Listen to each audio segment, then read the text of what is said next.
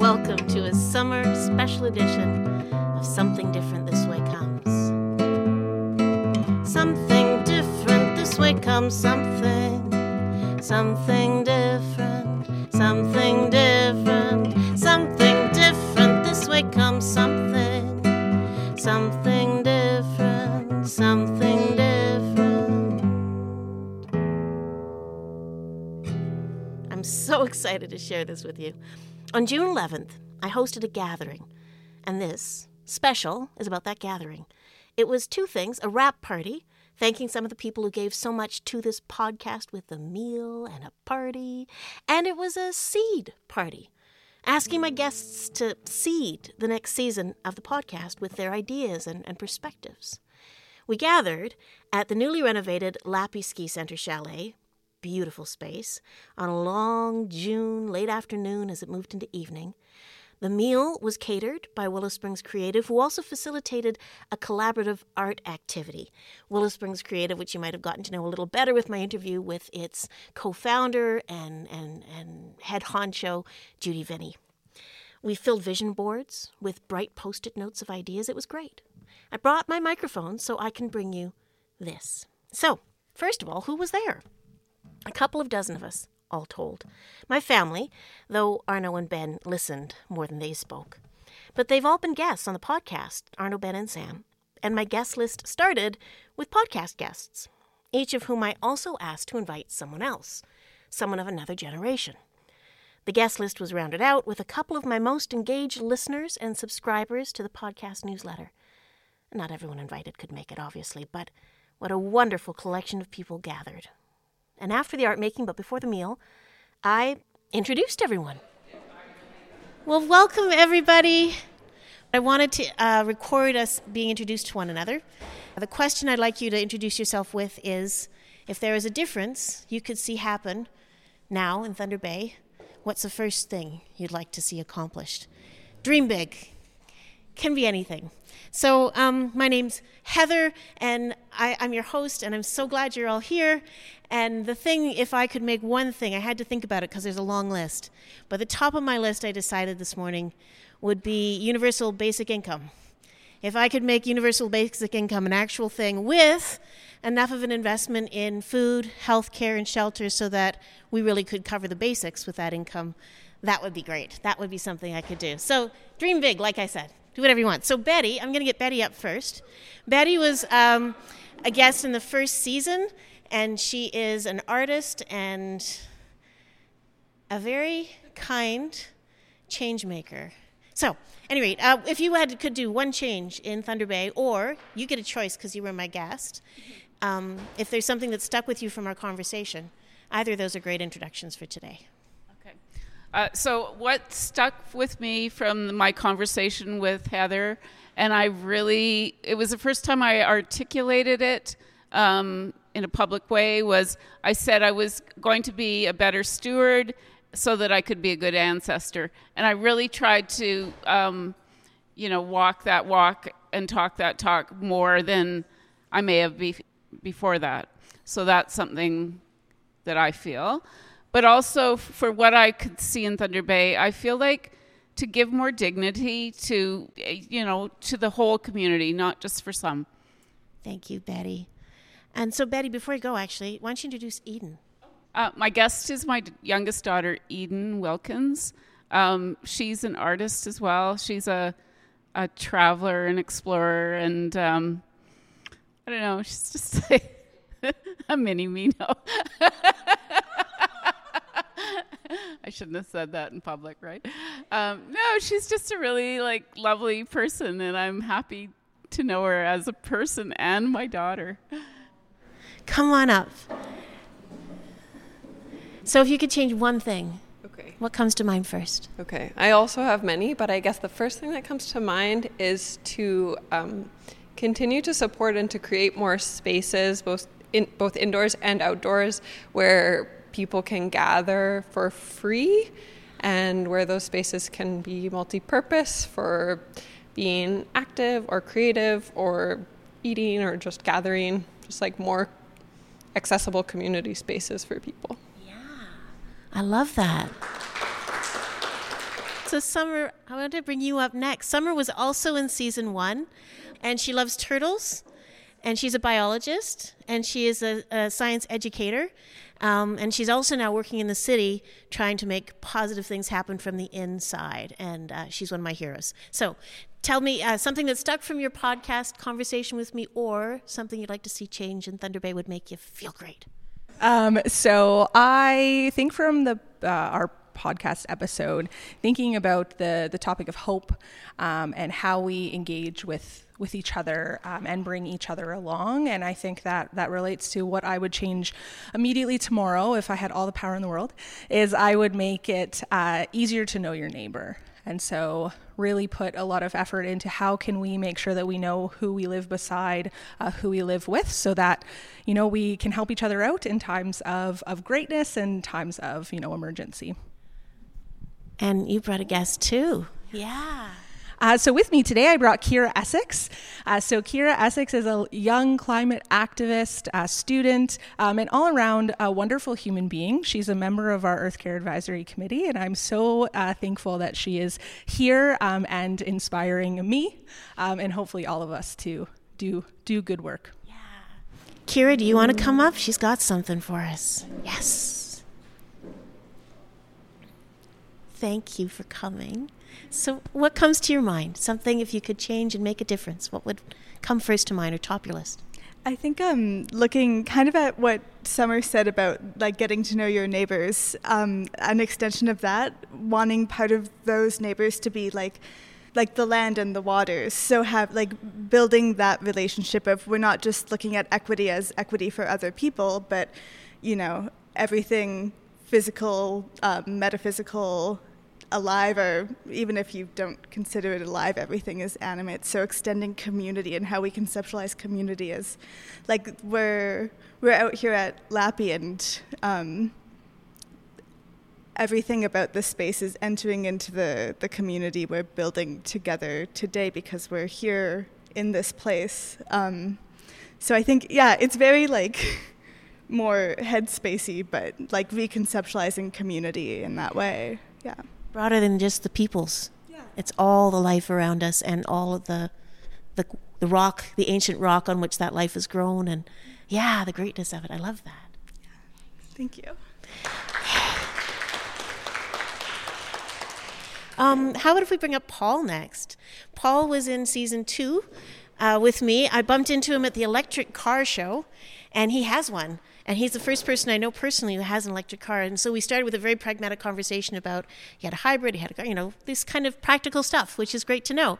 But of course, he's also an activist, an educator, a passionate learner of many things. So our conversation meant many ways and has come to mind often since. So Paul, what stuck with you from the conversation, or what would you like to see change? What stuck with me from the conversation is just that it went in all kinds of directions, right? You can't speak about electric cars without speaking about climate activism and other changes. So I really appreciated that we spoke, which was really great. I'm going to give you 2 things. I can't give you one, but they're kind of linked. If there's one change I would make, is I would make all transit in Thunder Bay fare-free and much better than it is, because that would really help a very large number of people in the city that don't have cars. But at the same time, I'd love to see Thunder Bay with phenomenal bike lanes. We would just have so many people biking, summer and winter. There'd be people that biked right through the winter. It seems like a doable thing, and we'll get there eventually, but why not get there much faster? Yeah, I love it. Arno, come on up. Arno is my husband. He hates to talk, and yet I got him on the podcast once. Come on up. I got him on the podcast once. I was talking to Muriel Squires, who you'd never guess it when you meet her, but she's actually, I think I've calculated, in her 80s, originally from Newfoundland, an artist, and just a very sweet, thoughtful person. When I needed perspective, right? It's really hard to think about change when you feel like nothing has changed, and it's so hard to make change happen. But if you look back, suddenly it seems much more achievable and much less of a straight line. It's like you push, and then change happens. So after that conversation with her, I talked with Sam, I talked with Ben, and I talked with Arno. So if you could change one thing in Thunder Bay tomorrow, what difference would you like to see? For me, I think the big thing would be more protection for farmlands, especially the sustainable farms. It breaks my heart driving around and seeing the farms turn into small subdivisions. Like it's just a cash cow for somebody who just break it up into as many pieces as they can, and we're losing valuable farmland to carelessness. Thanks, hon. That's my husband. That's our know. Yeah. Sam is my younger son, and I did say at breakfast he'd be asked this question. So, Sam, if you could change one thing, and he was on 3 shows, what would you change? The one thing I'd change is it's this really dumb law about windmills. I'd like to see them more often, but there's a law, an Ontario law about windmills where it has to be really far away from earshot, not even eye shot, but earshot of any place anyone even could be. Not like any establishment or anything, just anywhere someone could be. So it's really annoying and greatly disables the amount of windmills and green energy we're able to produce. That's a good thing to change. I like that one. That's good. Judy. I've known Judy for 19 years already. So what stuck with you from our conversation? Or what would you like to see change if you could just change things? You could do either or both. Well, I think what stuck with me is just that I need to take time to put more thought into things, and random acts of kindness can make such huge differences. And so that's sort of where I've been going in my mind a lot since we spoke. Oh, wow. Yeah, and the other thing, the change I would like to see is that immediately, starting tomorrow, that people who live in long-term care have to go outside every day, just like children at schools and in daycare. People need to go outside, and any institution that can has grounds and is feeding people should have a food garden, and people should be engaged in gardening. Don't go away, because now you get to introduce Hannah. Oh, and I brought with me my daughter, Hannah, and similar to Betty, she's, what Betty said about Eden. I love knowing Hannah as a lovely young woman. I'd like to just toot her horn and just say that she just returned from a artist residency for 2 months in Japan, and then traveled through Korea for a month on her own. And she has written a beautiful children's book while she's gone, so I'm waiting for that to be published. Hey, come on up. I'm giving you power, the power to change something. What difference would you like? I think I would change Thunder Bay to make it more of a walkable city. Like you were saying with bike lanes, I think walking is so important. And then that helps you know your neighbors better when you're outside more, and helps you create those like third spaces. Yeah, so. Yeah. That's a good one. And we're out in the country and she's thinking walking. So I love it. That's really good. Yay.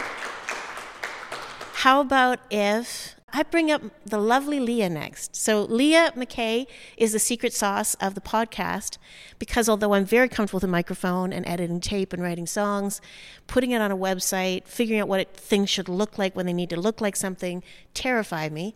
And she's a brilliant graphic designer and a very busy woman who makes time for me whenever I ask. So Leah, come on up. If there is one thing you would like to change, if you could make a difference just happen, what comes to mind first? Okay, I wasn't really preparing to say anything, but I guess for me, one of the biggest things would probably be affordable housing.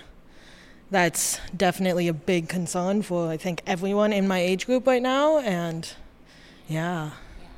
That is a good one. Okay, thanks, Leah. Yeah. Yay, Leah. So Thora, can I bring you up next? So Thora, I knew a little bit we'd be at the same things, And then I spotted her at a same thing and beetled over and said, would you be a guest? Because I know that her expertise is one I don't have. And it's about how cities grow and root into the natural world. So we had this amazing conversation that she brought so prepared. She had this list of words that we all wanted to touch on. They all started with I, and they inspired the I song, of course. But if there is anything that stuck with you after our conversation or that you'd like to change if you could do this, or both, what would you like to say? The fact that you could take those I words, and those I words included integrate, intercept, imagine, implement, innovate, go with new ideas, even in old places. But when I could see at the end of the notes that were what I took to the interview with Heather, I was thinking in terms of how I might answer her questions. I had no idea that she might take those I words and create her own iTune. But that iTune has stuck with me, and to tell you the truth, I've come away from that interview talking about neighborhoods design. I'm a land use planner by training. And the idea of building neighborhoods where, yes, people get to know each other and want to be neighbors, want to do things together, very, very important. And not easy to design for with our suburban penchant in the 21st century and 20th century. But the fact that those I words came together for me gave me, coming away from the interview, a real sense of renewed confidence in the work that I'm doing and in the importance not of thoracic cartilage, but of going forward in an integrative, innovative, and an imaginative way. I'm very, very thankful for that. If there's one thing I would change, it would be that we would, to the person, strip away our fear of others who we don't know, of others who are perhaps more disadvantaged than we are, of others who live in areas we're fearful of entering, of others who haven't the capacity to reach out for the resources that they need. And so all of us who have the capacity to reach out and make eye contact, then perhaps lend a hand up, that we be daring, we be innovative, we intercept without being nosy, but we intercept to give a hand to those who need it most. That's what I would change and what I would hope in the future that we'd be able to see in this region.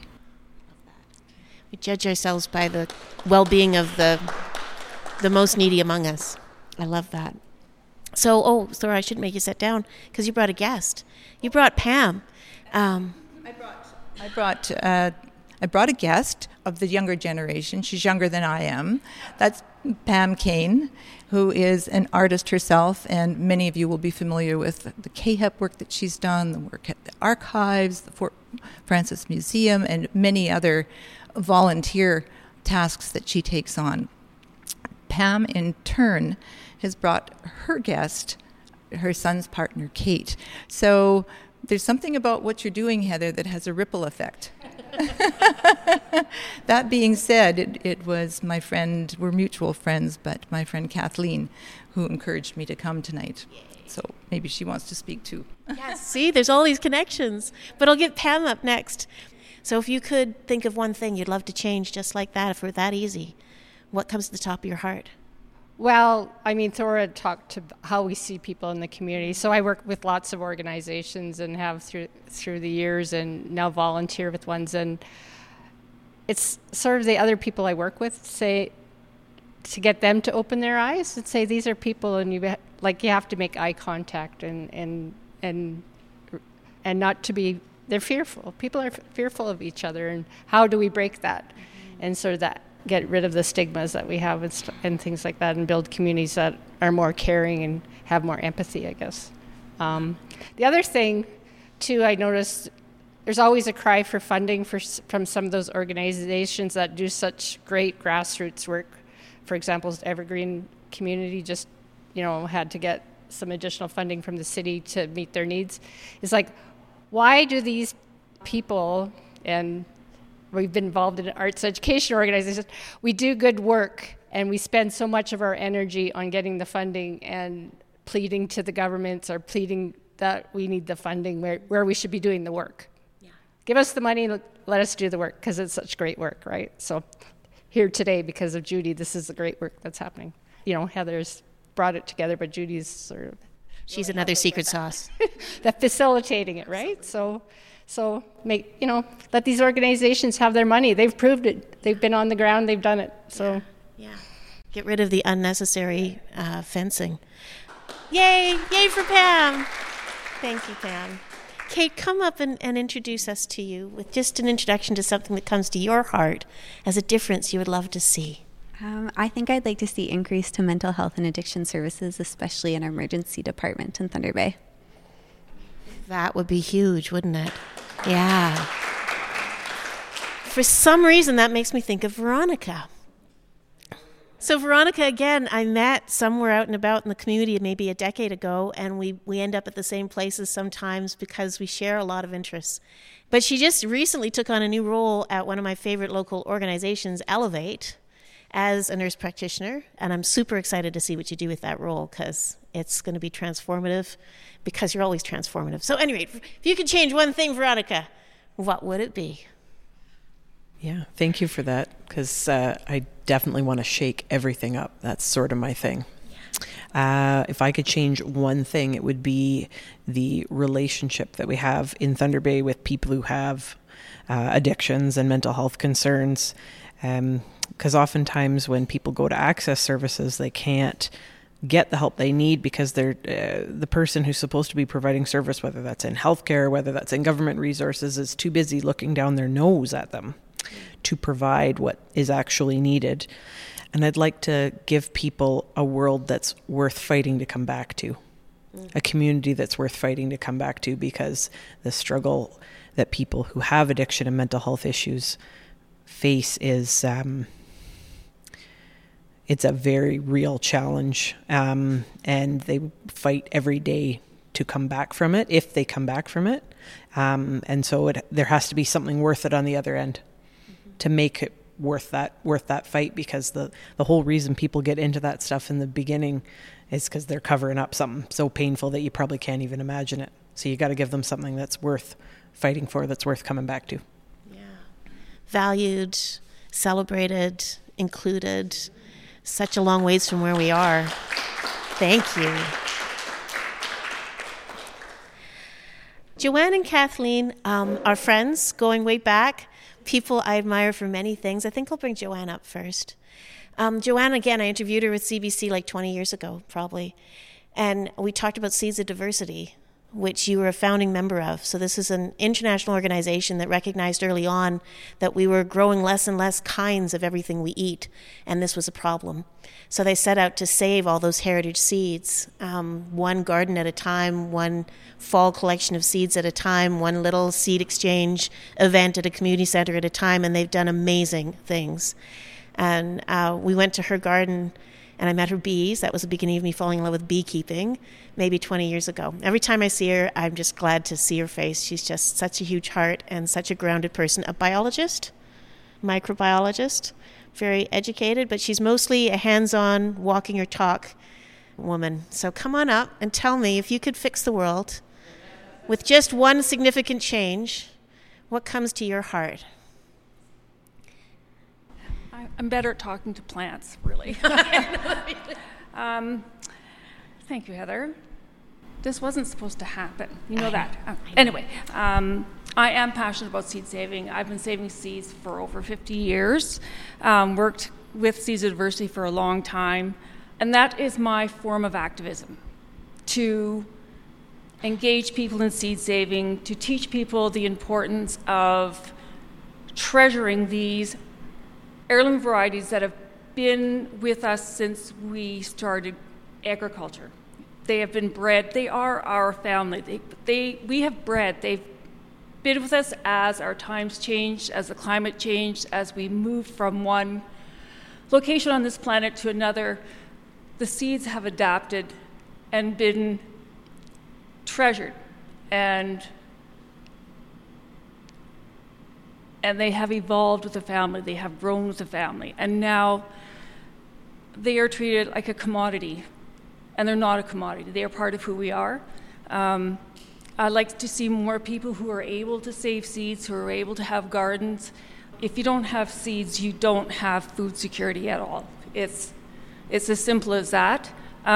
Seeds can be changed, but as with some other things, seeds are changed so quickly by engineering techniques that they are not evolving as we have evolved. So that connection between our own evolution and the evolution of seeds has been broken.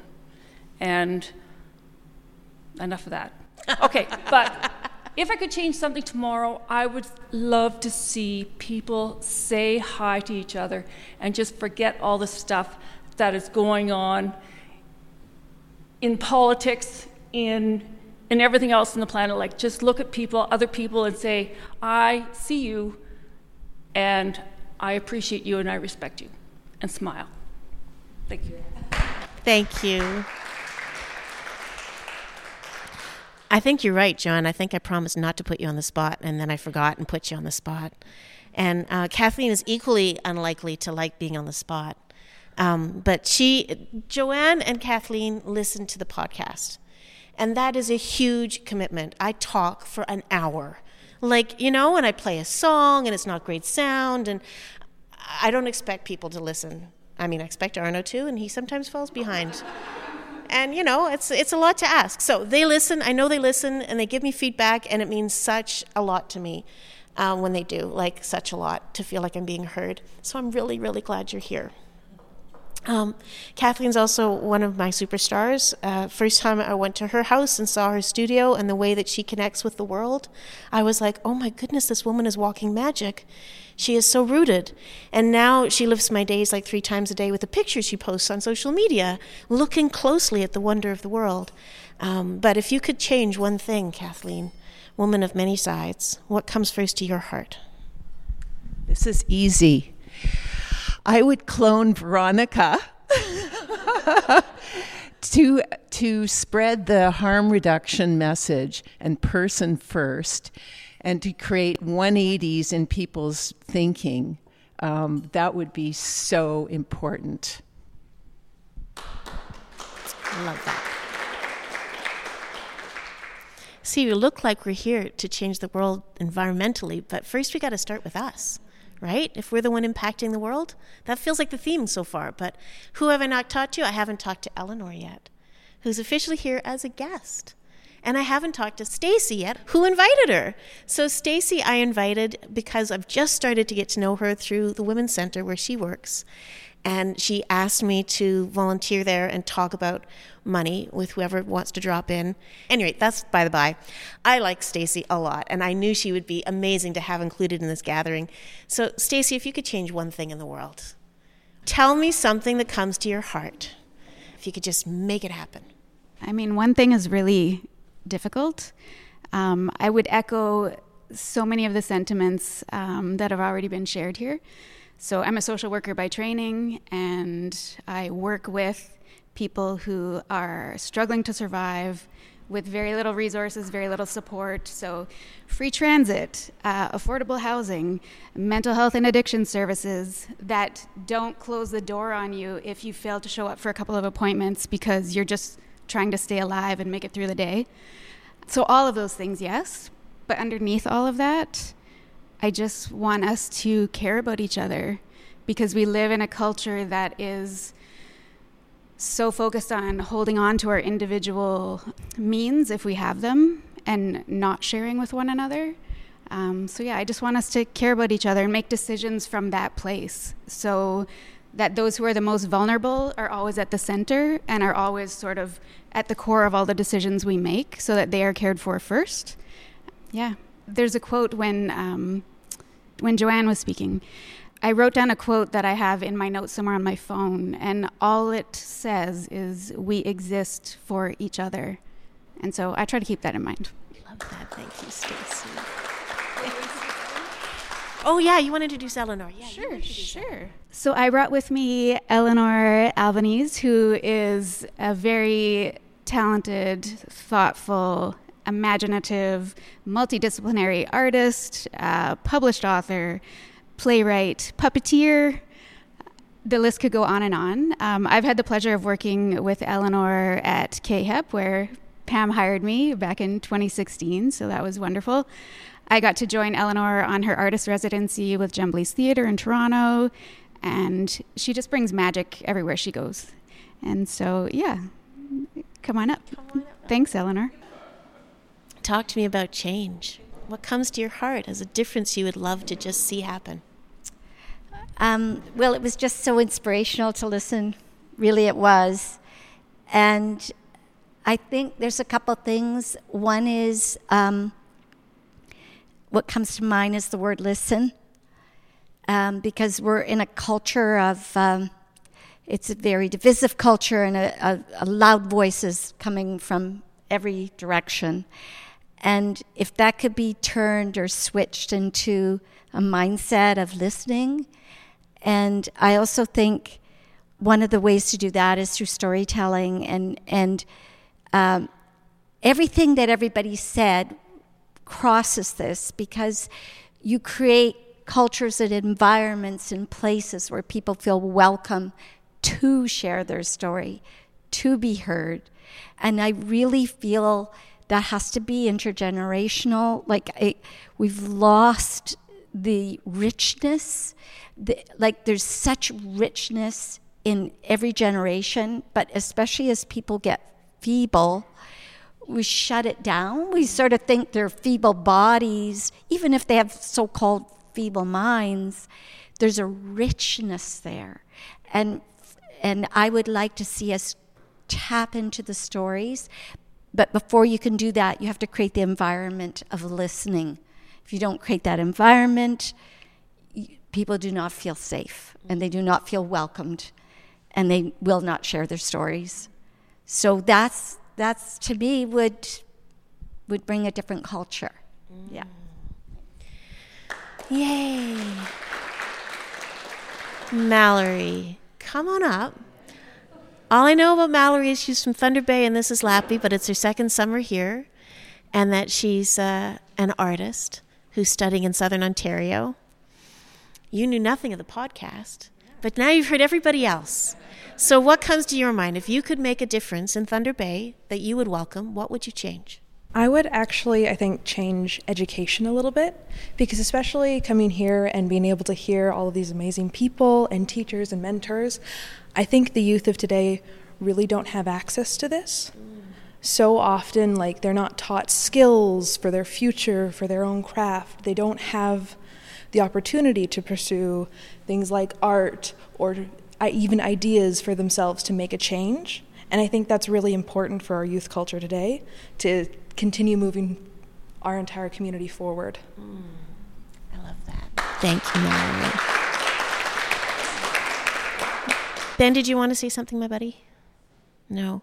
Okay, well, I'll say something that Ben said on the podcast that's always stuck with me, because Mallory just made me think of it.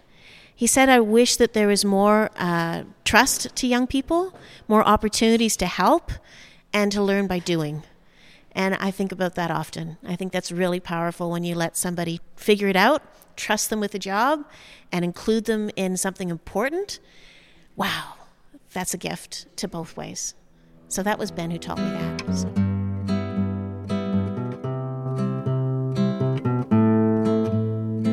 Something different, this way comes something. Something different, something different.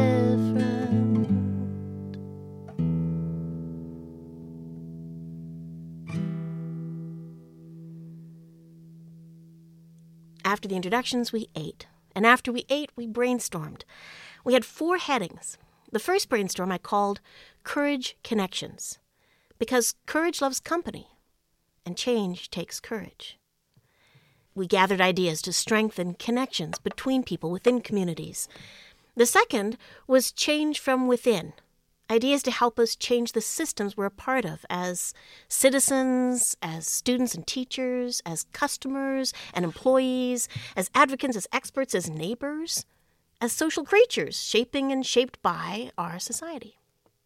The third title was creative disruptions, brainstorming things to do to spark and feed and strengthen our confidence and our imaginations, our capacity to innovate, and our confidence that we get pleasure out of fixing and solving and improving things.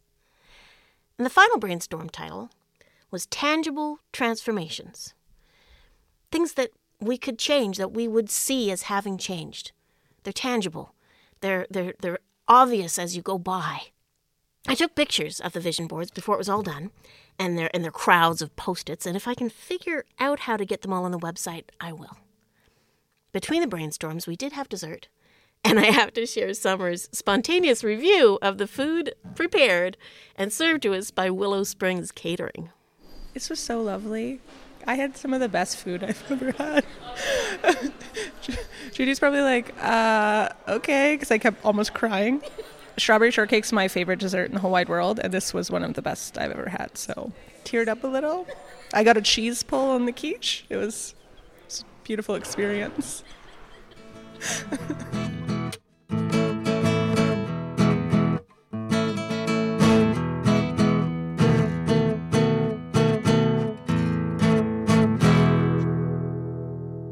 Before people headed home, I asked them for one more quick chat on microphone. I'd set the microphone away during the brainstorms and the meals and everything.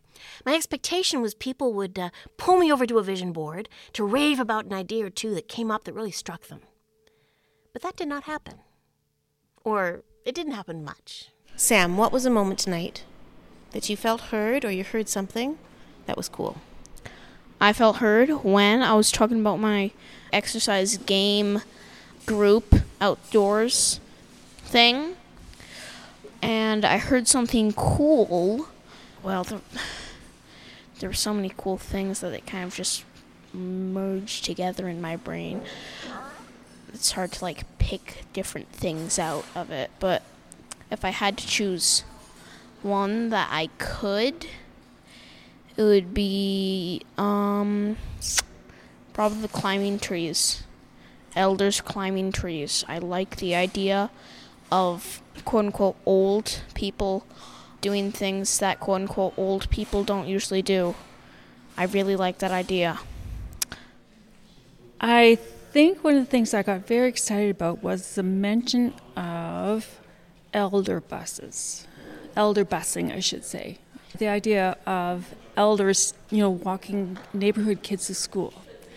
It's intergenerational. It gives the kids some space from other kids on a bus. They don't have to take the bus. It gives the senior a sense of accomplishment. It gives both some exercise. I think it's just a wonderful thought. And it could be easy.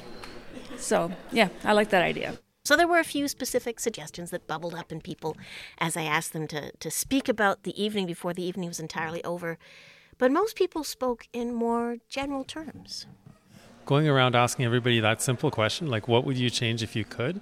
And then realizing I was in a room at a table with a whole bunch of people that have the same sorts of ideas.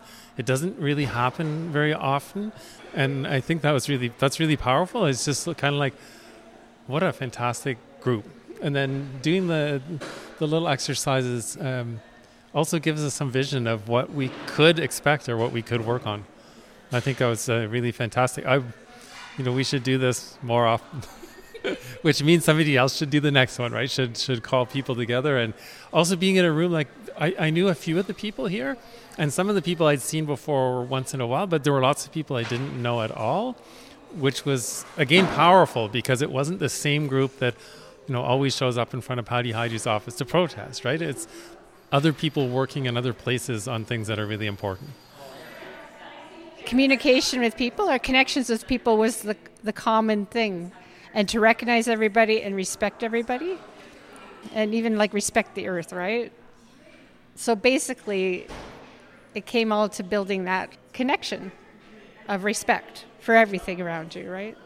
And to see everything around you and how you can affect it too, right? That you're a part of that picture. And so your response to something reverberates out. So I think it was just seeing everyone's enthusiasm for change within our community. That was so lovely to see. And like the diversity of the ideas, but at its core, it was about helping the people in our community. So that really stuck with me, and it was really lovely.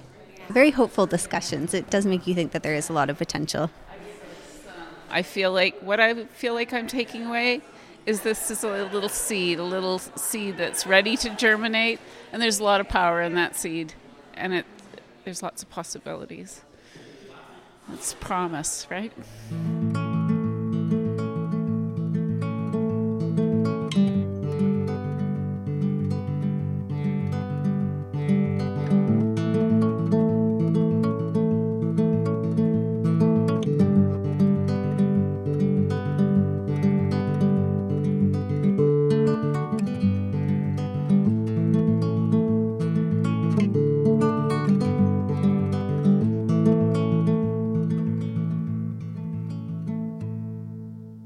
But of all the themes, the one that struck me hardest, that rang me like a bell, was the idea of inclusion, of overcoming our tendency to judge and exclude some among us, some neighbors, and to be okay with not everyone having their basic needs met in our neighborhoods, in our communities, in our country. It came up in the introductions, as you heard, and it kept singing out all evening long. Reframing our own behaviors on the streets of Thunder Bay, where we meet others who we don't know, and without having to get to know anyone deeply personally, to say hello. But one thing that really stuck with me is Veronica, when she said, make it a world that people want to come back to. I wrote it down in my phone, and I just keep thinking about that, because that's our power, is how do we make this a place people want to come back to?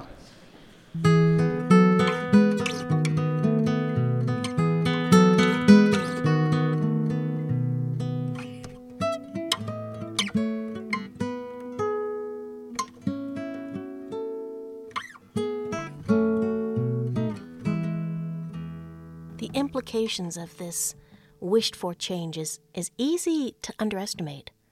It's just a smile, eye contact, basic respect and inclusion. But this is a profound shift.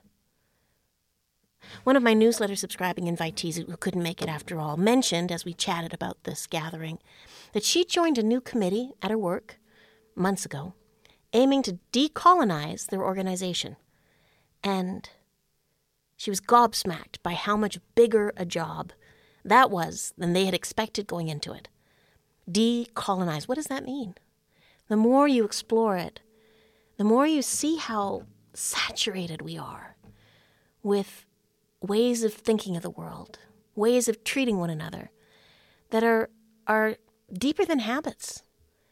Really, you can wake up one morning and decide, I'm going to stop drinking coffee. I'm off the caffeine bandwagon. That doesn't make it easy to do. Making our culture one that everyone feels at home in, truly valued, included in. It's hard to own how far we are from that. And more, I title that which we need to shift away from, colonialism.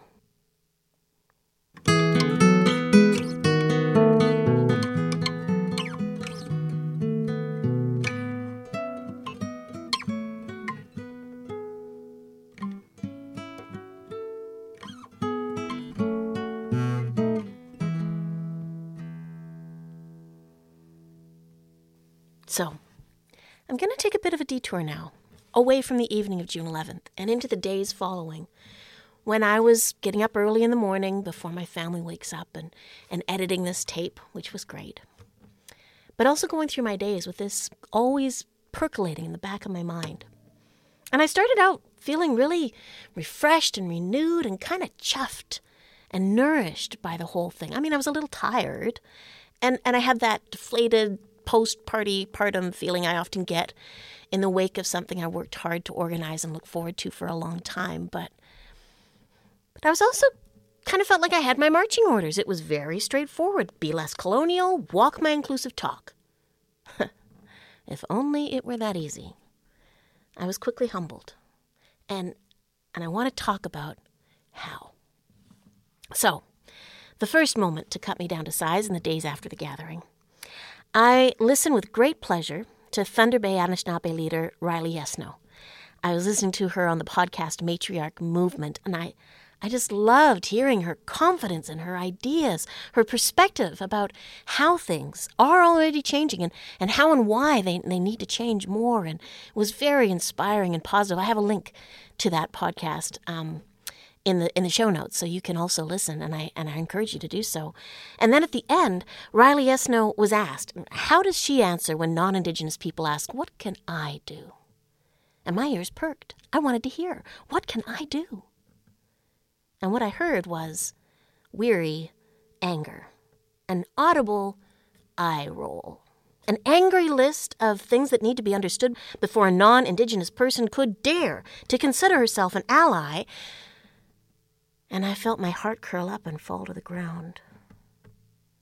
Like one of my monarch caterpillars, I gather them from the milkweed outside my front door to help raise them, to butterfly them, and I stare at them a lot. And every once in a while, they'll fall off their milkweed. And whenever they do, they curl up instinctively and lay still.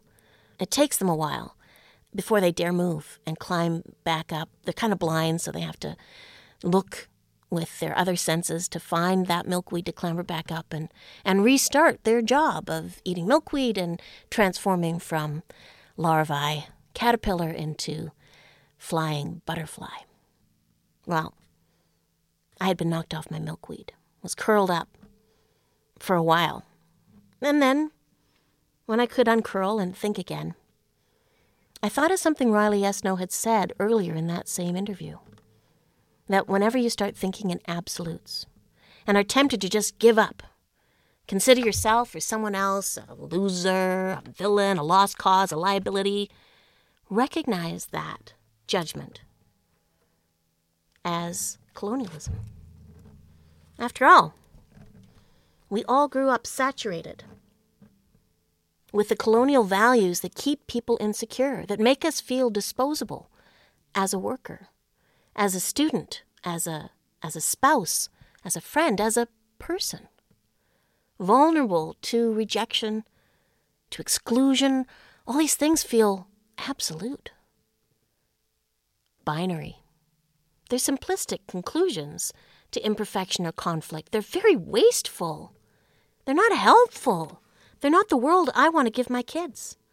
But they are ingrained in my way of thinking. I'm hard on myself. I'm always braced to fuck it up. And for that to be a forever judgment. And it's hard work changing that. It's a moment-to-moment process. I also realized, or I think I figured out after contemplating her words and my reaction, I think part of what got her rolling her eyes with impatience is that all that she had said before that question was asked was a call to self-empowerment. It was, we can do this, you can do this, I can do this, we can spot the opportunities, figure out what to try, and we can get things done. We are not just valued, but valuable. In my eagerness to hear her answer to the question, what can I do? In asking that question, after receiving that gift of permission to direct your own actions, I demonstrated that I had missed the point. That despite all my talk, I was more comfortable walking in the familiar colonial world of leaders and followers. I would rather follow direction than own my own ideas and decisions. Or at least, that's what I think her reaction can be understood to mean. I'm still feeling a little cautious on this whole front, and I think that's a good thing. Once I got over my mortification at being called out and clearly failing a bit of a test, failure can be our greatest teacher. That's not just an saying. It is true. We learn more from our mistakes, yada, yada, yada. But man, it's easier to say than to actually do in the moment. So rarely are our truly mortifying failures within a planned moment or a foreseen challenge. They come at you unexpectedly. Life is humbling. I think of the actor William Shatner of Star Trek. who recently actually got to go into space after spending years playing the actor who got to explore the next frontier. And he was expecting to be inspired by space as a call to explore. And instead, in that moment, outside our atmosphere, looking at our planet, Shatner was surprised to be humbled and grief-struck by his realization of what a finite, precious miracle our home is. Our incredible blue planet and its thin skin of interconnected and interdependent life of which we are just one part.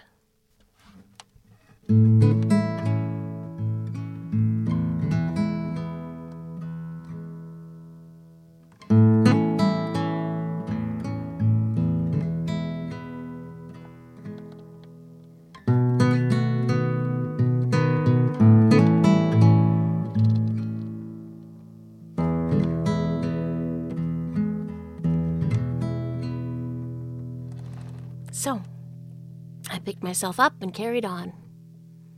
And within days, I was sideswiped again, humbled again. It was a day when the wildfire smoke hung heavy, triggering my asthma, so I gardened with a mask on, making me think the world is burning, and quietly spin with anxiety all day. On that day, I chose to read an article in the Globe and Mail.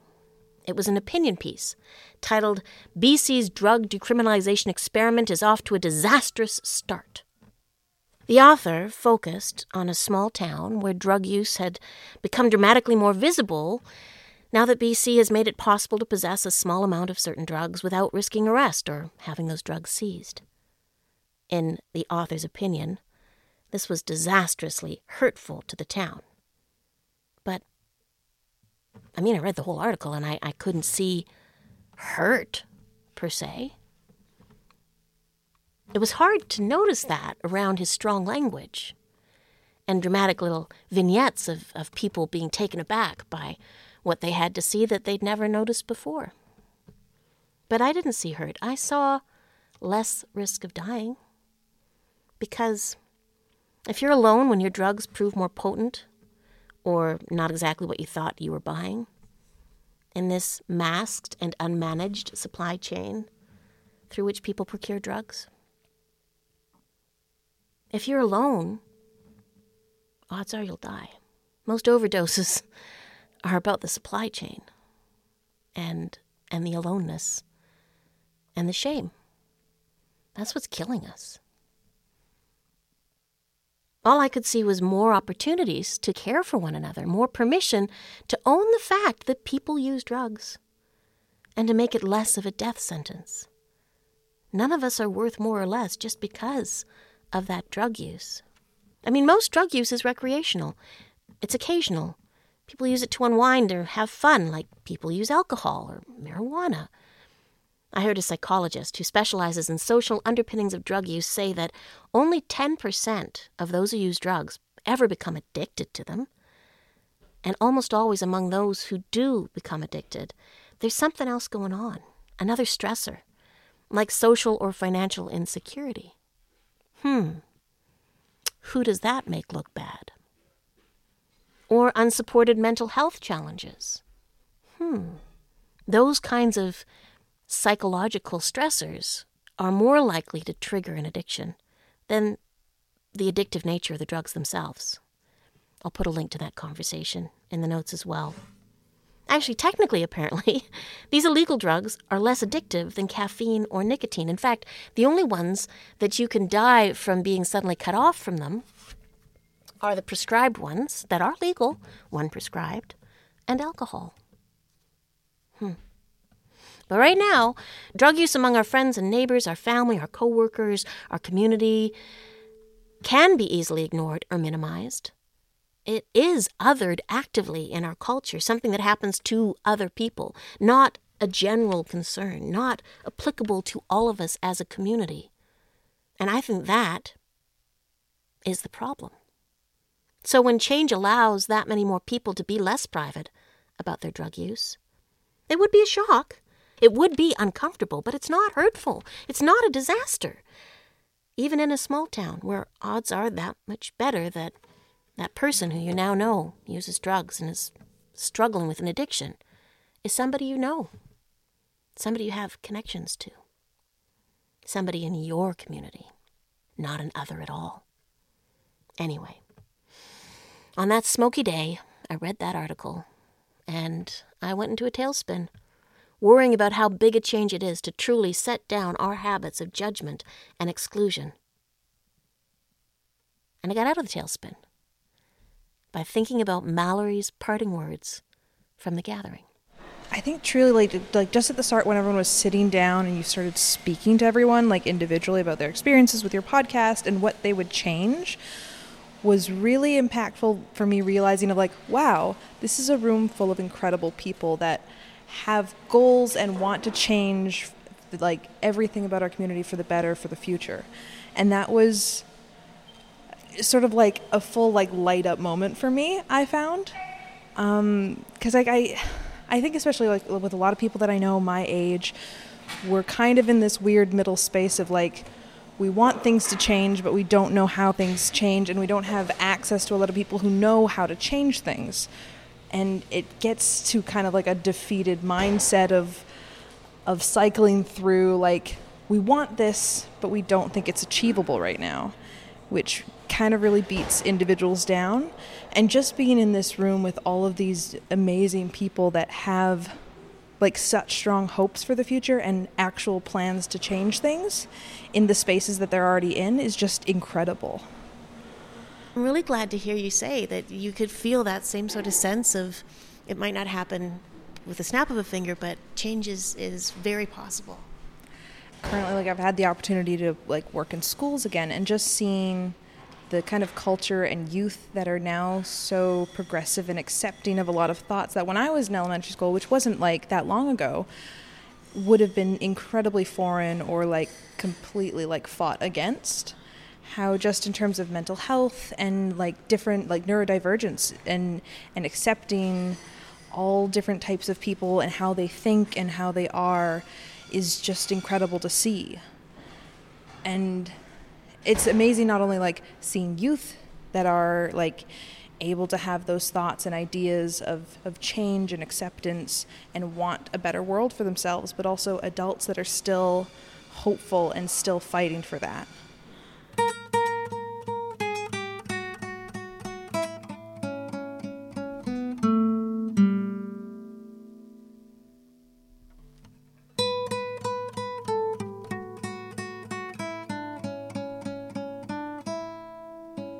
And I felt better. Do as I say, not as I fear, I guess. One of the things that came up in the Creative Disruptions brainstorm was creating art that people will want to watch or read or play just because it's fun. You know, it's a rom-com, it's an animated family movie, it's a great sitcom, makes you laugh, but giving it a radical setting, slyly, to just portray the change we want to see as a given. It's a creative medium. You can do whatever you want. Why not make it quietly aspirational as well as entertaining? Personally, I have a problem with entertainment that uses parody to make its point. It makes me angry and scared. It doesn't work very well for me. But, well, for example, I really noticed this when we watched Big Hero 6 years ago, the family movie, and it's set in a not quite current town that is dominated by active transit and public transit and people living pretty densely packed together, but a lot of green spaces. And they have these floating windmills. Part of the movie happens when they're flying and bouncing around on them. But you can tell this is like a green energy source for this city. But it's not something anybody makes a point of. It's just there and quietly inspirational, setting a precedent in our imaginations. So the example that keeps coming to my mind as I think about a way of treating one another that is more neighborly and kind and truly inclusive. And the example I love is Schitt's Creek. It took me forever to figure this out about Schitt's Creek. I was watching it going, I feel like I'm missing something. Schitt's Creek is a beautiful illustration of an inclusive, kind, community. This family who've managed to live the dream. They exemplify what, judging by our popular culture, you would think was the ideal achievement. They were rich, fashionable, influential, opinionated. They had all the right friends. They made it into the newspapers, a little paparazzi attention. They had lost all of that. And they were taken in by a town that they had purportedly bought. They move into a hotel that they don't own. Somebody else privately owns it. But they're given room and board and every opportunity. They are rude. And they are forgiven their rudeness. They're given friendship and love. And it's not predictable. It's not tidy. It takes work to build real relationships. But it's beautiful. It's so beautiful and fun. So how would the people of Schitt's Creek manage somebody introducing drugs to their community that hadn't been there before, or developing an addiction to drugs, or being challenged with homelessness, or not being able to afford to feed their family, or not being able to afford medicine they need to stay healthy? It all suddenly seems a lot easier to solve when you give it that sort of imagined but actualized context. At any rate, that was my first week after the gathering. And I have to say, those early morning edits of the tape I'd gathered also helped. This, inspiration of all these people, and knowing that all of these people, who many of them were strangers to me, are like existing in this community together, is a really sort of hopeful feeling that like there are a lot of people that want really radical, positive, amazing change to happen. And it feels really hopeful.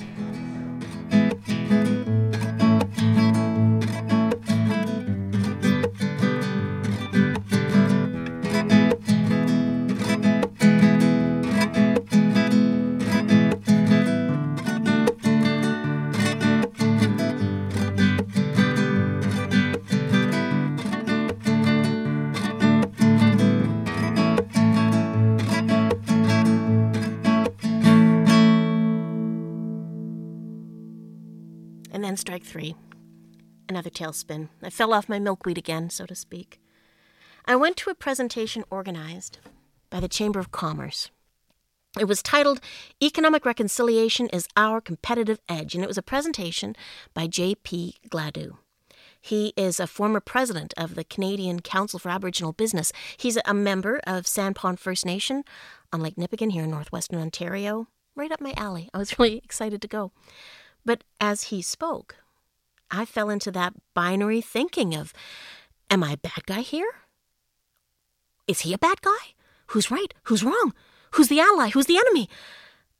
Of course, I had not even read his whole bio before buying my ticket. I didn't get past what I just used to introduce him by. But if I'd read just a little farther, I would have seen that J.P. Gladue is on the board of Suncor, the giant Canadian oil sands refinery company. One of the top contributors to climate change in the world, according to current headlines all over the place. Among many other leadership roles over the past 30 years, that's one of the ones he's doing right now.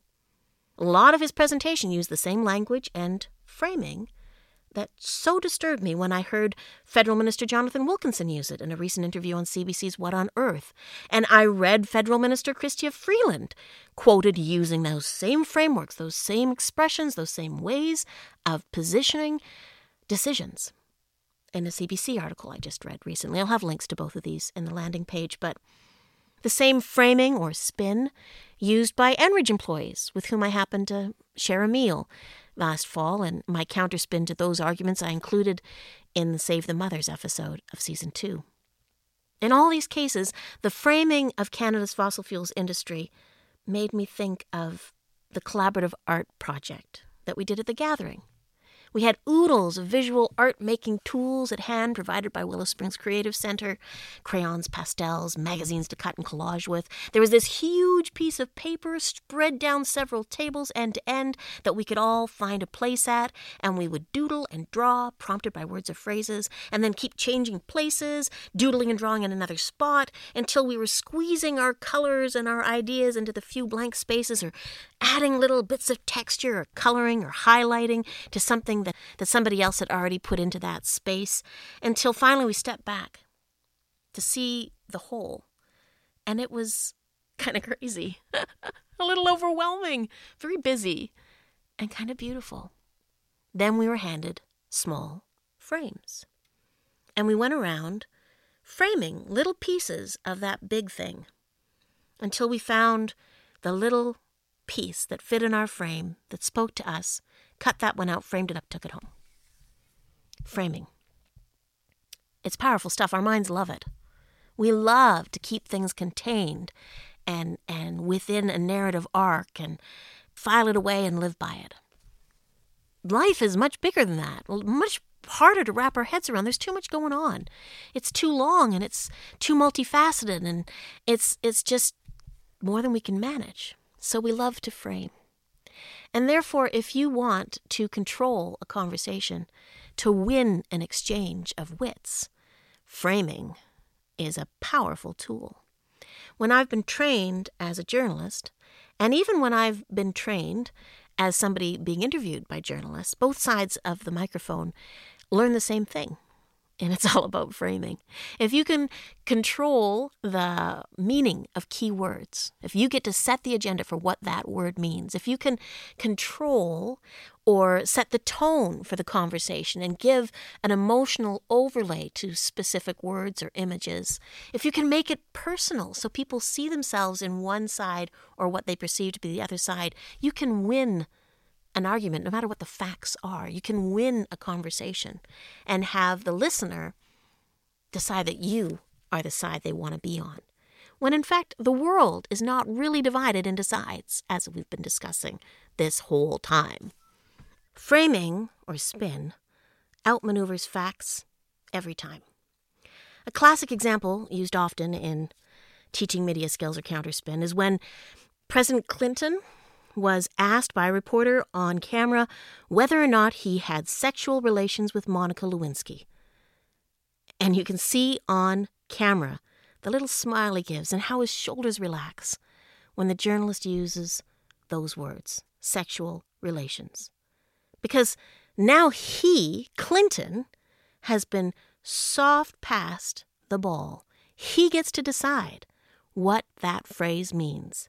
Sexual relations? Whatever it means to him, that's what he gets to make it mean for that conversation. So he can deny all that he wants. All that he has to defend is his own understanding of a phrase. Pretty non-specific phrase. The moment that bothered me most in J.P. Gladew's very polished and confident presentation is when he put up on his PowerPoint an image of protesters holding up a sign that says, "RBC is costing us our future." It was a pretty big crowd of people of various ages, mostly young people. And he talked about how these protesters were posing as allies of First Nation people, but in fact, in his opinion, were using First Nations peoples as pawns and presuming to speak for them. This is something he finds so offensive that he's called out anti-oil production activists, from Neil Young to the dude who played the Hulk, and he's published opinion pieces, I think it was in the Vancouver Sun, that he proudly showed the headlines of, stating this opinion of his. In fact, he said that rather than supporting his community, he feels protesters pressuring banks to stop financing the oil industry are working to keep First Nations in poverty. And he showed another slide, an ad put out by the Indigenous Resource Network, who apparently did a survey in rural First Nations communities. The findings were that 53% of those asked supported resource industries. And again, I thought, framing. How is the framing of the question or this finding shaped the impression this fact is currently giving me? And yeah, I did not have a natural tendency to want to embrace this fact, right? Because my take on fossil fuel industry is not that it is the only and the best way for rural First Nation communities to gain the financial stability and benefits that they are so due. That's my opinion. I took notes. If I hadn't taken notes, I would remember very little of this because my brain was shutting down. I was in fallen caterpillar mode. I was curled up and overwhelmed. My brain was just jittering in circles, spinning between, am I the bad guy? Is he a bad guy? Who's the hero here? Who's the villain? I had this colonial binary thinking just shutting me down. I mean, I went into this hoping to find confirmation of my success, which is also pretty binary, you know, very simplistic. I was hoping to find confirmation of my success in understanding his perspective as a First Nation leader and spokesperson. I wanted to be affirmed as an ally. I went in with a binary mindset. So I guess I was vulnerable to feeling condemned, rejected, failed. Binary thinking. Caterpillar fallen from her milkweed.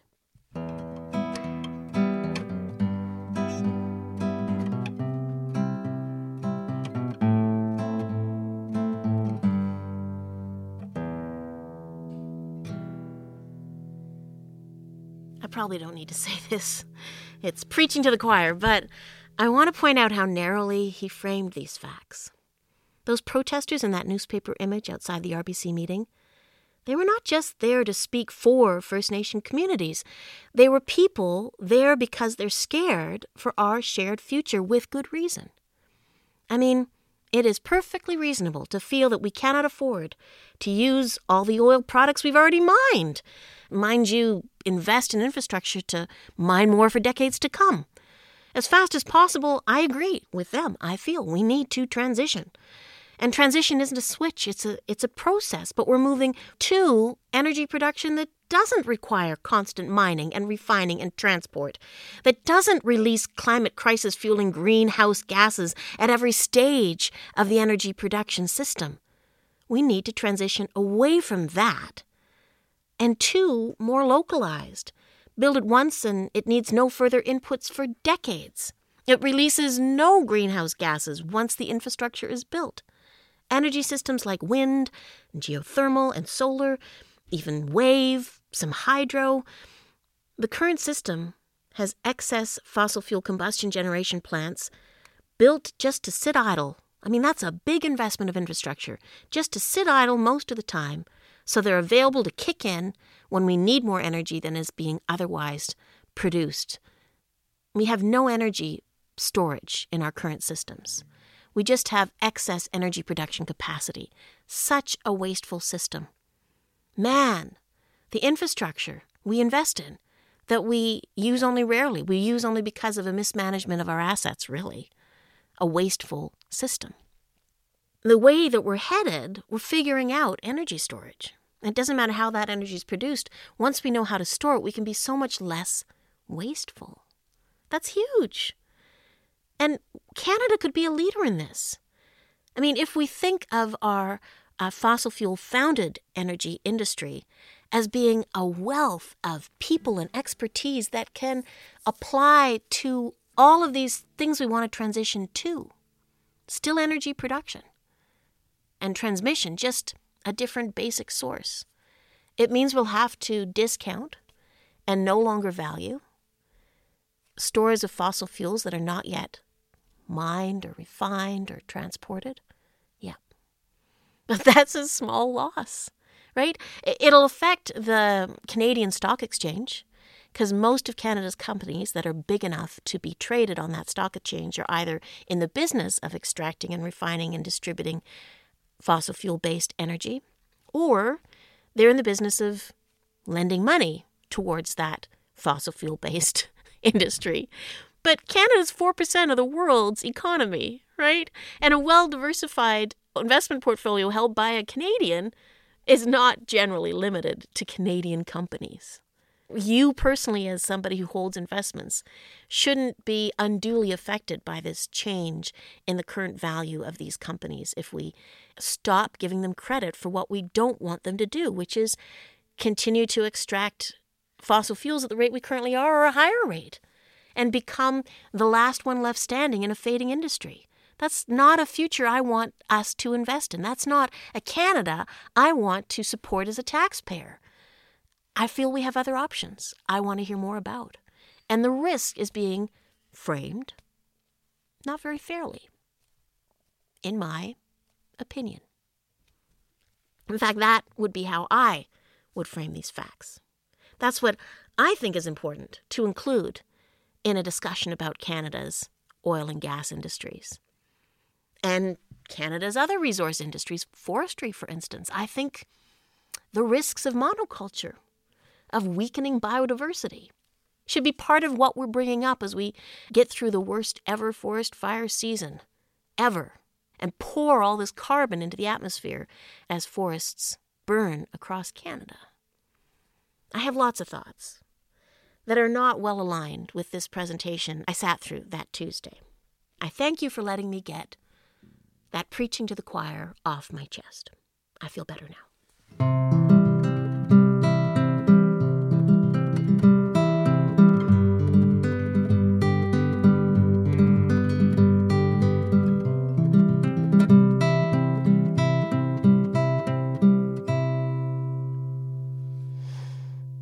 But I didn't see that framework coming when I sat down to that luncheon on economic reconciliation. The spin just knocked my listening ears right off me for a while. But luckily, my inner journalist came to the fore and I took notes. And once I'd recovered enough, I looked at them. And I found that there's actually a lot of things that J.P. Gladue said that I agree with. He's not a bad guy. There's a few things we have significant differences about, but others that I really want to help make happen. For instance, he supports no money down financing of First Nation-owned industries. He called it a form of consent. And it's already happening. He had some inspiring examples to share. The Meadow Lake Tribal Council's bioenergy plant. It's bioenergy, it's a sawmill, it's a logging operation in Saskatchewan. There's a geothermal power generation plant owned by Fort Nelson First Nation. And all of these were supported in part by some not well-established, kind of new to Canada financing agreements. The kind of thing that I was completely talking about and imagining in action in my Kindness Economy episode of Season 3. And I have to say, by the way, as a bit of an aside, that about this same time, I was so delighted to hear news of incredible progress on this front internationally. I listened to 2 episodes of the Zero podcast, and they got me so excited. One was on the Bridgetown Initiative. There was an international gathering in France just last week supporting these proposed changes to profoundly shift things and help poor nations manage their climate crisis by changing up how we finance stuff.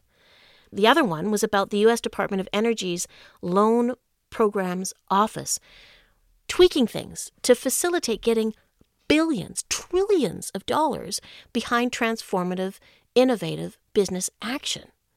Changing up how we finance things in a way that lets more people in the door, gets more ideas actually moving from proven to productive. So exciting. So I'm totally online with J.P. Gladue on that front. And the other thing he talked about that makes so much sense to me is how environmental assessments need to happen, and sometimes do and should always. And that is by starting with the people, the First Nations who know that environment that's being assessed. Start there. Include them all the way along as experts with frontline insight into what the options are, what the impact might be, everything. Too often, an environmental assessment is a tag-on, rubber stamping opportunity after outsiders have come up with and decided on their plan of action, and they only leave room for stamp of approval, maybe a tweak. That is disrespectful. That is ineffective. That is a waste of everybody involved's time. That is a likely increase in cost and time taken to little benefit. So, totally with him on that. And there were other things in his bio that excited me when I looked at it further, and it all made me think about Katharine Hayhoe. I went back to the TED Talk that got me to buy her book a couple of years ago. Katharine Hayhoe is the environmental activist based in the southern United States, but originally from Canada, who started out, like many of us, thinking if only people understood, if we got the facts out there, everything would change, only to be frustrated with how ineffective facts alone are in instigating change. What works is conversation, daring to talk about it. And that is easier said than done. A lot of her book is about finding commonalities and building conversations and agreeing to courses of action based on what we have in common. And that means letting lie the things we disagree on, managing the conversation so that doesn't trip us up, and the door remains open to collaborative, respectful conversation. That takes courage. It takes courage to be that humble and careful and open and adaptable. It's messy. Kind of a skill set you're going to have to take some time to develop and will never perfect. But that's powerful, those difficult conversations, those courageous openings, raising your hand, raising your voice, throwing out an idea. Something different, this way comes something different, something different. After the gathering, I emailed all the guests pictures of the vision boards, and I invited them to send me things if they have anything in their back pocket or that they think of that might help inform my research and my thinking and my fleshing out of all those great ideas. And Joanne Henderson sent me a video. Another TED Talk that I will link to in the notes. And this one was by the journalist and author Johann Hari. And it was about anxiety. It made me think of these smoky days that get me spinning. In it, he tells a story of a conversation introducing anti-anxiety medication to Cambodia, where they didn't yet have those pharmaceuticals. But when the Western doctors introduced it to the Cambodian doctors said, "What are we treating exactly?" "Oh, yeah, no, we have that. We have anti-anxiety medication. No problem." And they told this story.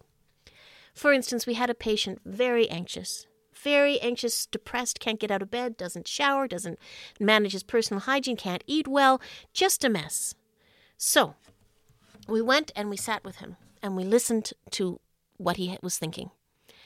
And we told him that his reason for his anxiety was very well-founded. What had happened was he was a rice farmer, always raised to be a rice farmer, grew up in a rice farming village, and he stepped on a landmine when farming one day in his rice paddy, and his legs were blown off. But, he was healed. They gave him prosthetic legs so he could go back to work in the rice field. But he could not be comfortable in the rice field. The prosthetics didn't work well, submerged in water as he had to be doing that work. And also he was very anxious. He would step on another landmine just like he had the last time, until it got worse and worse and worse, and he couldn't get out of bed, and he wouldn't have a shower, and he couldn't eat, and he was just a mess. He couldn't think his way out of it at all. But we could. We sat, we listened, we said, this is good reason to be anxious, to be depressed. And we talked to his family, we talked to his friends, and together we prescribed a solution, a medication. We said, get a cow. So the village, they got him a cow.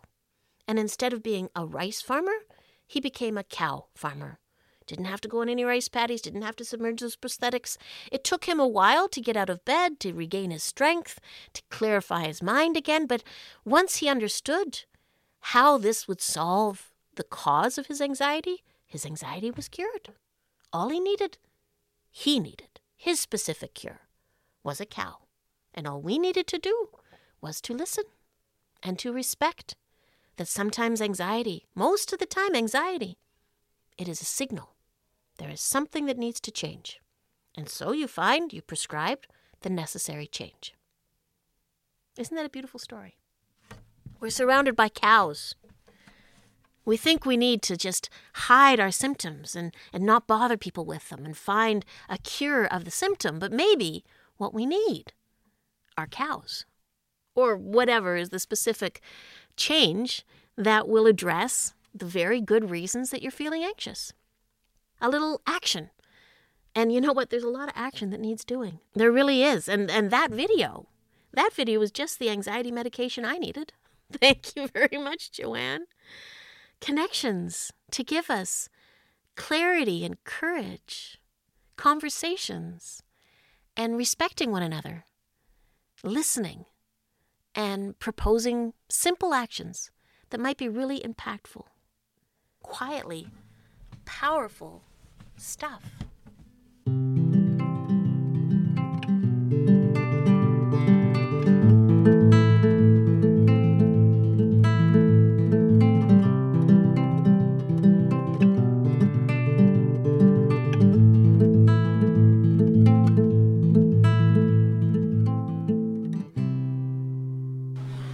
I would say one of the coolest things that I got to see is having people from as young as Sam to, the different generationals, and seeing everyone's different input on it, and seeing that they all kind of like connected to the same core of just wanting to better the environment that we all live in. And that just really stuck with me, was seeing everyone's perspectives. I think I really enjoyed all the different ways that we can bring, like climate activism into our community and stuff like that, and trying to promote ways that we can kind of meet more than one goal, like green rooftops to feed people, good for the environment, also good because people need food, and just kind of meeting two goals with one task. And I really enjoyed all the energy in the room, everybody just trying to work together towards a common goal and try and come up with some creative problem solving instead of just identifying, all these problems that we have and, we can't do anything about it, so why try anyway? No, it was just the opposite of that, where everybody was looking at the issues going, okay, well, we can do something with that.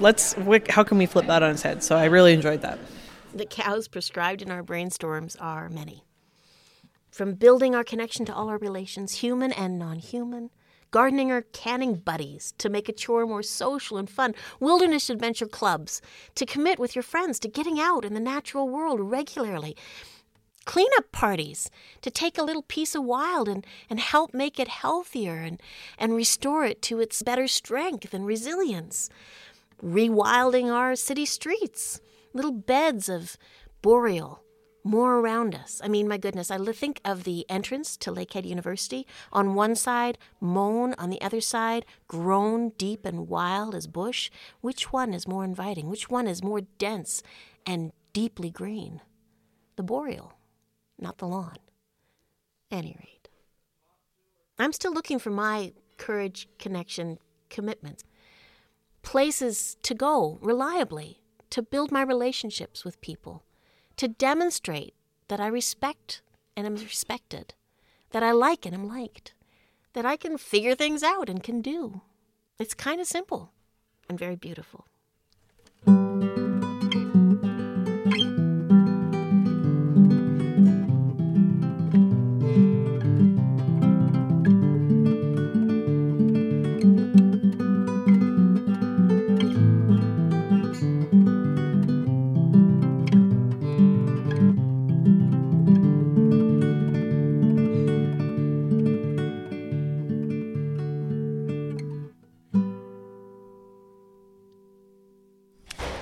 I think something I noticed was how well all the ideas seem to work together, actually, and how doing one thing could affect so many other things, like just even like the community spaces to then have facilitate all the other ideas that were there, like the book clubs, the repairing circles, all of that.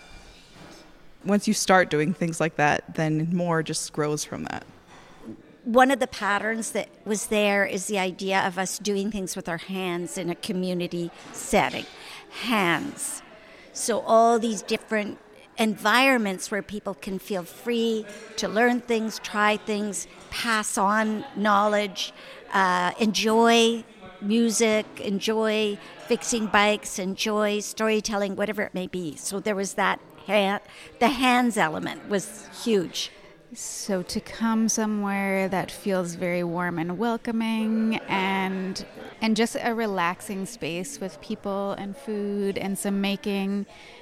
And what I was most struck by, I think, when we were sharing individually was that we're all talking about the same things, but because we're coming from, whether it's different professions, different backgrounds, our language is different, but we're all pointing toward the same kinds of things that we would like to tend to or cultivate or create together, which I loved. Yeah, it was great. What stuck with me most is just the sense of community throughout the night, the idea of us being able to be together in community. Yes, there are all of these things that we want to change in our community, and that really also does start with connecting to each other and building those relationships and seeing what each other's like, building actual friendships and connections, and not just being here to work but being here to be with each other. And I think especially after the last few years, we've really become so disconnected, and I think even before the start of the pandemic we were becoming increasingly disconnected. So coming together, it's that good community work, but it's also healing. Yeah. And what I also liked, and I asked people to bring somebody of another generation, because you're most comfortable with your spouse or your sister or somebody your age. I'm really glad that you came because you're younger than me, and you're older than my kids, and you're just, what did you think that was important too, the different generation thing? I thought it was so important, and when I read in the email that it was invite somebody of a different generation, I was like, oh, that's so cool, that's totally what we should be doing. And I'm Anishinaabe, so one thing that I think about a lot are the different medicine wheel teachings that we have. So wellness, we have our spiritual, emotional, mental, and physical wellness, and I found that came up a lot tonight. But same with medicine wheel teachings about age and generation. You have your infants, your young people, your adults, and your elders, and each of those different generations brings such huge gifts with them, and different gifts, different challenges for each generation. So when we come together, we can really see what those are. So for youth, maybe there's a lot of vision. With elders, there's a lot of wisdom. What are all of the different things that we bring as our gifts as individuals, but also as members of our different generations, that can make us a stronger community and make our action really work? How can we get things going as a strong, healthy, intergenerational community? I think of a habit where Ben and his best friend pin up a poster at the end of a table every Tuesday for a couple of hours, and they pull out their tools and their computers, and they invite people to drop by and bring them tech to repair.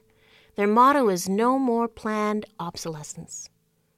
Isn't that a perfect motto for us all? For William Shatner out there staring down at our little tiny planet and grieving. No more planned obsolescence. One miracle of a planet overwhelmingly alive and interconnected and resilient. One impactful species. So powerful when we work together.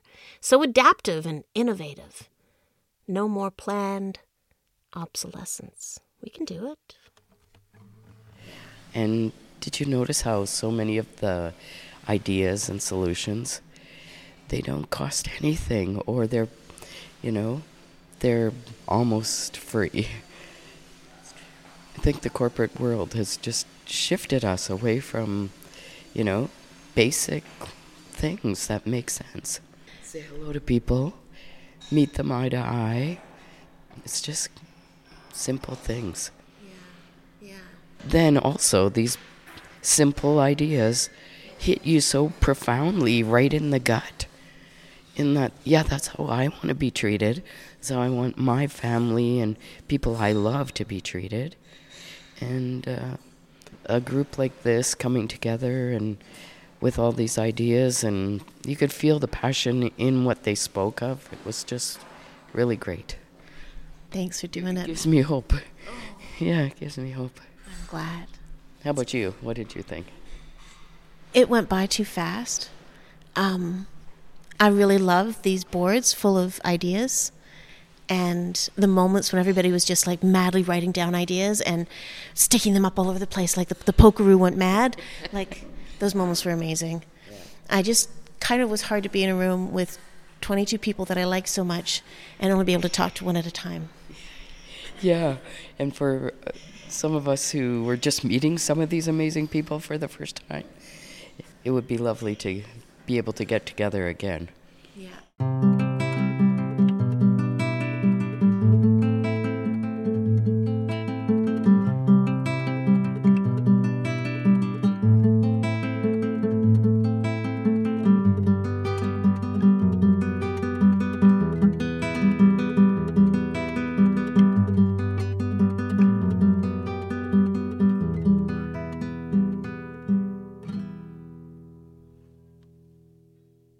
last thought. I listened to a biologist talk about the reintroduction of wolves to Yellowstone National Park recently on the podcast Radiolab, and she framed it differently than I'd heard before. She said that after generations without predation, deer lived without fear in the park as the top of their food chain. With the return of wolves, they immediately grew more alert.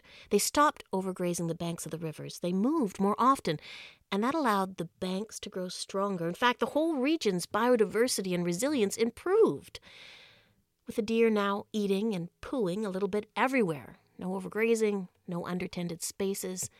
The deer themselves got healthier with more varied diet, more exercise, more mental stimulation, more incentive to work together as a herd. It makes me think of that smell of smoke. And cows. The smoke that triggers my anxiety and gets the thought the world is burning looping in my mind. It can make it harder for me to think and act and reach out. Unless, inspired by that story of prescribing a cow to cure anxiety, inspired by that perspective of fear as a trigger to make us more alert, more collaborative, more attentive, more active.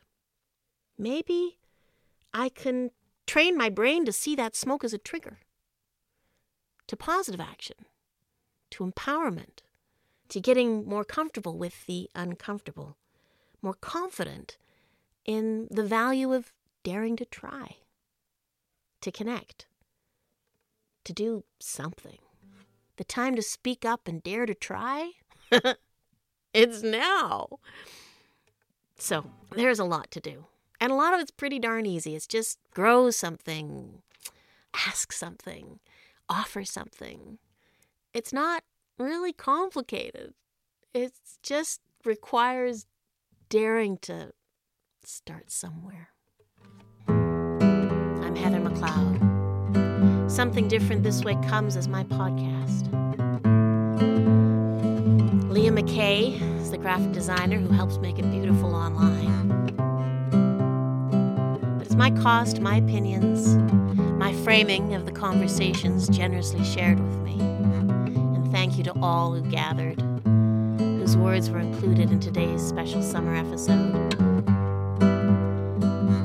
If you want to hear more of our references, more of the episodes, if you want to contribute and help pay for my time and work, you can do all that at www.somethingdifferentthiswaycomes.ca. I'll be back with season 4 in the fall. And I'll have another special summer episode in a few weeks. A conversation with the amazing songwriter, teacher and activist and leader, Cheyenne Havorka. I hope you listen to that too. Have a good summer. Don't let the smoke get you down. May it help you instead find the cow that cures your climate anxiety. Something different, this way comes something. Something different, something different. Something different, this way comes something. Something